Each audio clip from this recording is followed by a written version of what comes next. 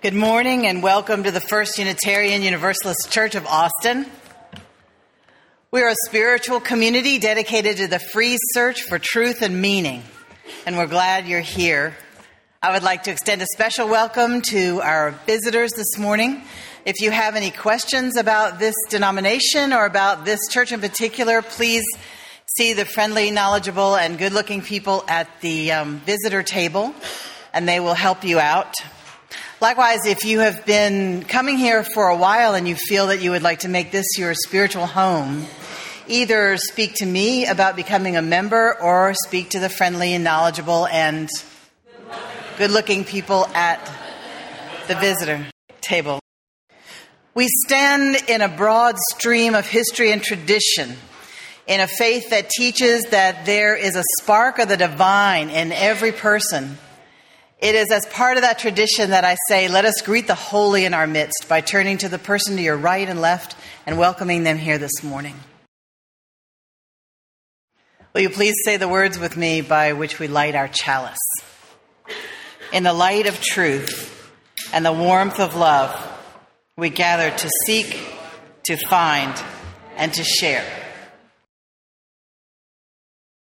May we be reminded here of our highest aspirations and inspired to bring our gifts of love and service to the altar of humanity. May we know once again that we are not isolated beings, but connected in mystery and miracle to the universe, to this community, and to each other. Our mission is what tells us what to spend our money and our time and our effort on as we work with this congregation. Our mission tells us this is what we do and who we are, and this is not what we do and who we are not. How do you know what the mission is? We say it every Sunday together. We gather in community to nourish souls, transform lives, and do justice. As you listen to these words from Hugh Prather, please have in your mind a person whose name you know. I must do these things in order to communicate. Become aware of you. Discover you. Make you aware of me. Uncover myself. Be ready to change during our conversation and be willing to reveal my changes to you. For communication to have meaning, it must have a life. It must transcend you and me and become us. If I truly communicate, I see in you a life that is not me and partake of it, and you see and partake of me. In a small way, we then grow out of our old selves and become something new. To have this kind of sharing, I cannot enter a conversation clutching myself. I must give myself to the relationship and be willing to be what grows out of it. To have this kind of sharing, I cannot enter a conversation clutching myself. I must give myself to the relationship and be willing to be what grows out of it.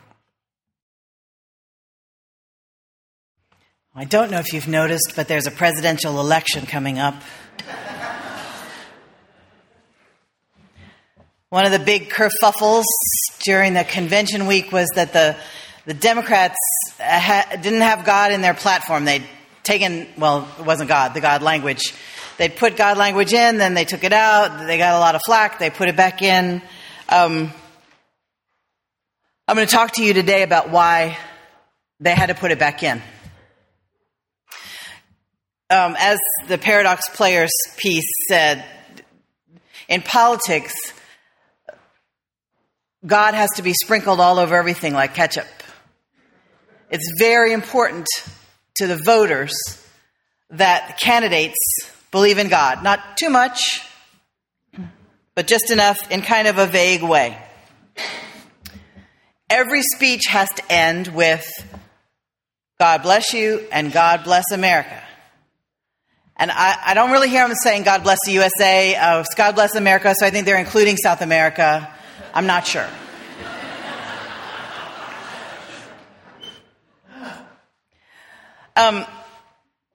The reason for this is that there is an American religion, or a religion of the American way. It acts a lot like a religion. It looks like a religion. It's held deeply like a religion. You have to speak about it in broad, sweeping language, beautiful language that sounds biblical but isn't really biblical. University of California, Berkeley, sociologist Robert Bellah is one who first wrote an article about this in the 60s, so it's almost 50 years ago. He wrote an article about this called American Civil Religion. And in doing this article, he gave us a way of seeing things. He used concepts from Alexis de Tocqueville and Rousseau, but he put it in terms of this nation, in terms of how we do things, and it gave rise to an ongoing conversation about American civil religion. It's made up of stories and images that are collectively believed in and sentimentally held. You can tell when a belief is sentimentally held because the person is not just offended when you say something that contradicts their belief. Their feelings are actually hurt. Their feelings are hurt when you say something that goes against these sentimentally held myths. The myth is a collectively believed thing. These myths of our American culture. These myths are meant to orient us as Americans in the world. Here's our place. Here's who we are. Here's our reason for being. Here's what's expected of us. If you say anything that goes against the tenets of the American way, which I imagine one or two of you have said in your lifetime, you can tell that you've violated the tenets because the temperature in the room drops about 10 degrees. And people act as if you've committed a faux pas. Some people will come at you directly about it, and other people will just pretend you've had a really bad haircut, and they will ignore you till it grows back. There's no particular church or institution involved in this religion of the American way. Many Protestant churches feed it by having an American flag in the sanctuary and a Christian flag in the sanctuary together. They pray for the government, and they teach their folks that the people in government office are there because God put them there. I think that's been challenged since 2008. I'm not sure that they still teach that. The culture feeds the American civil religion with rituals and commemorations and images. The high holy days of this religion are 4th of July, Memorial Day, Veterans Day, and inaugurals. These are the high holy days when you'll see all of this come out in high dudgeon.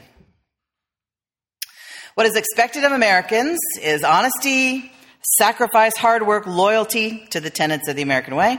The chief of these tenets is that anybody can make it in America with a little luck and a lot of hard work. That is one of the most deeply held among these tenets, and it will not get you elected if you go against that. We are a God-fearing people, like the founders of this nation. We are champions of religious liberty, a nation that God has mandated to carry out a special mission in the world. We have a classless society.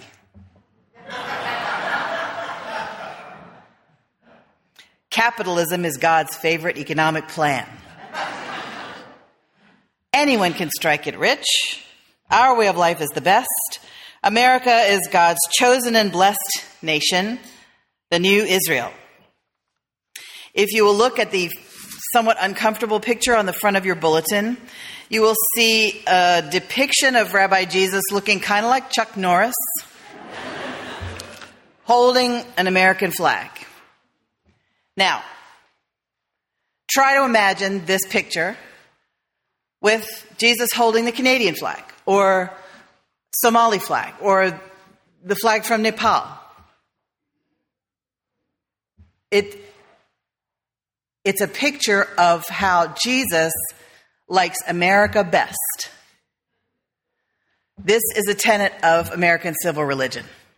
We are God's favorite and chosen. Now, anybody will tell you Jesus loves the little children, red and yellow, black and white. They are precious in his sight. Jesus loves the little children of the world, but he loves little American children the best. And really, he loves rich little American children best.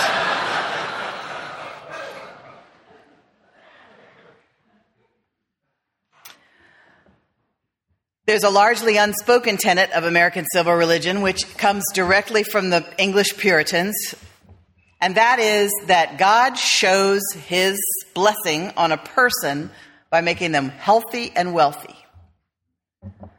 This is not in the Bible. This is just in the heads of the Puritans.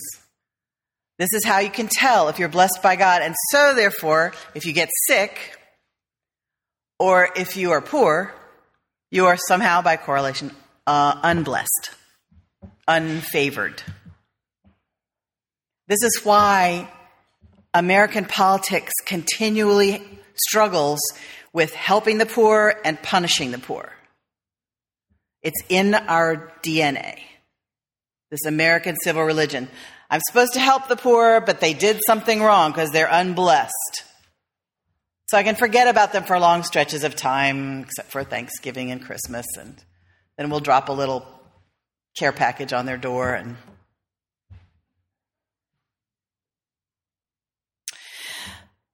I think it'll be interesting to see how this view shifts of wealth making you blessed as it sinks into the American consciousness that the enormous global reserves of oil are under Muslim countries. Are they now God's favorite? Is it a test? How can we keep our civil religion faced with the reality of the world? Oh, we're going to do it. I know we can. I have absolutely no doubt, but it's going to take some gymnastics and some denial. One way in which the Occupy movement is irritating to everyone is that it keeps holding up this mirror to our society, which eats away at the American way like acid, in that it says, there's the 1% and then there's the 99%, and no matter how hard some people work, they're not going to be part of the 1%. That goes against the American way. Pulling yourself up by your bootstraps, they're pointing out that corporations receive public assistance, that banks have been bailed out, that people are falling, the banks are too big to fail. It's causing resentment. It's starting to cause resentment, not revolution, because we have the lottery. The lottery is the opiate of the masses, in my opinion. Because everybody wants to protect the rich because you're going to be there one day when you win the lottery. So you don't want to take any privileges from the rich people because you are a temporarily embarrassed millionaire till you hit it.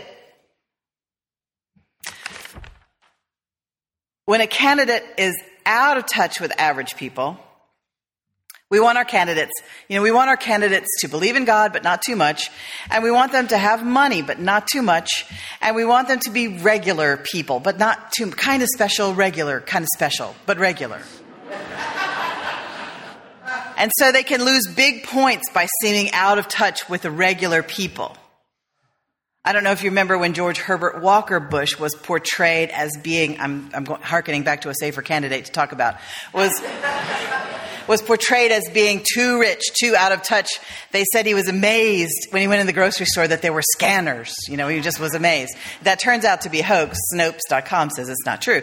But he lost a lot of points when that story came out. People expect you to be a regular person, only not really.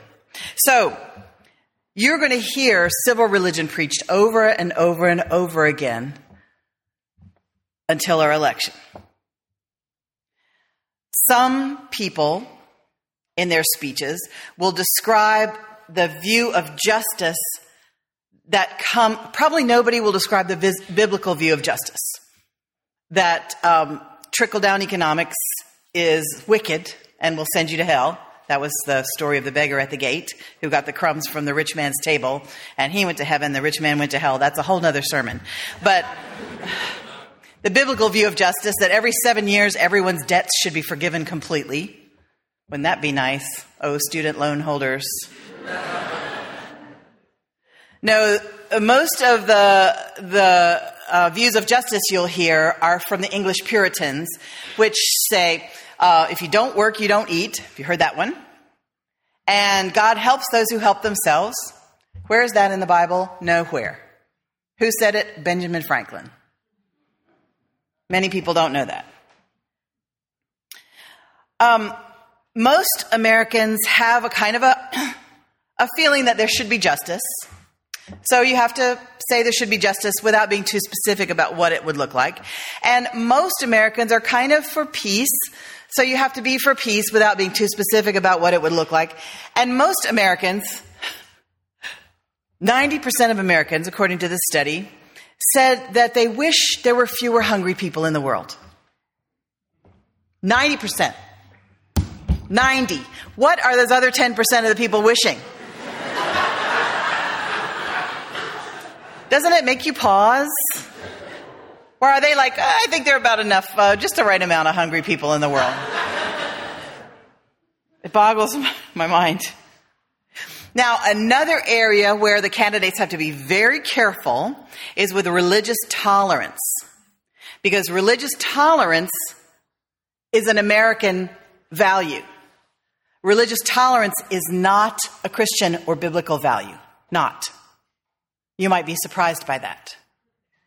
So they have to kind of walk carefully because their evangelical base is not for religious tolerance. But their kind of vaguely American civil religion base that doesn't want them to be too Christian, just kind of vaguely believe in God, that's good. Don't be not believing in God, that's bad. They would lose votes. You could tell they don't want you to be too Christian because of Mike Huckabee in the last election. He was saying the Constitution should be rewritten to be more like the Bible, and he lost even South Carolina.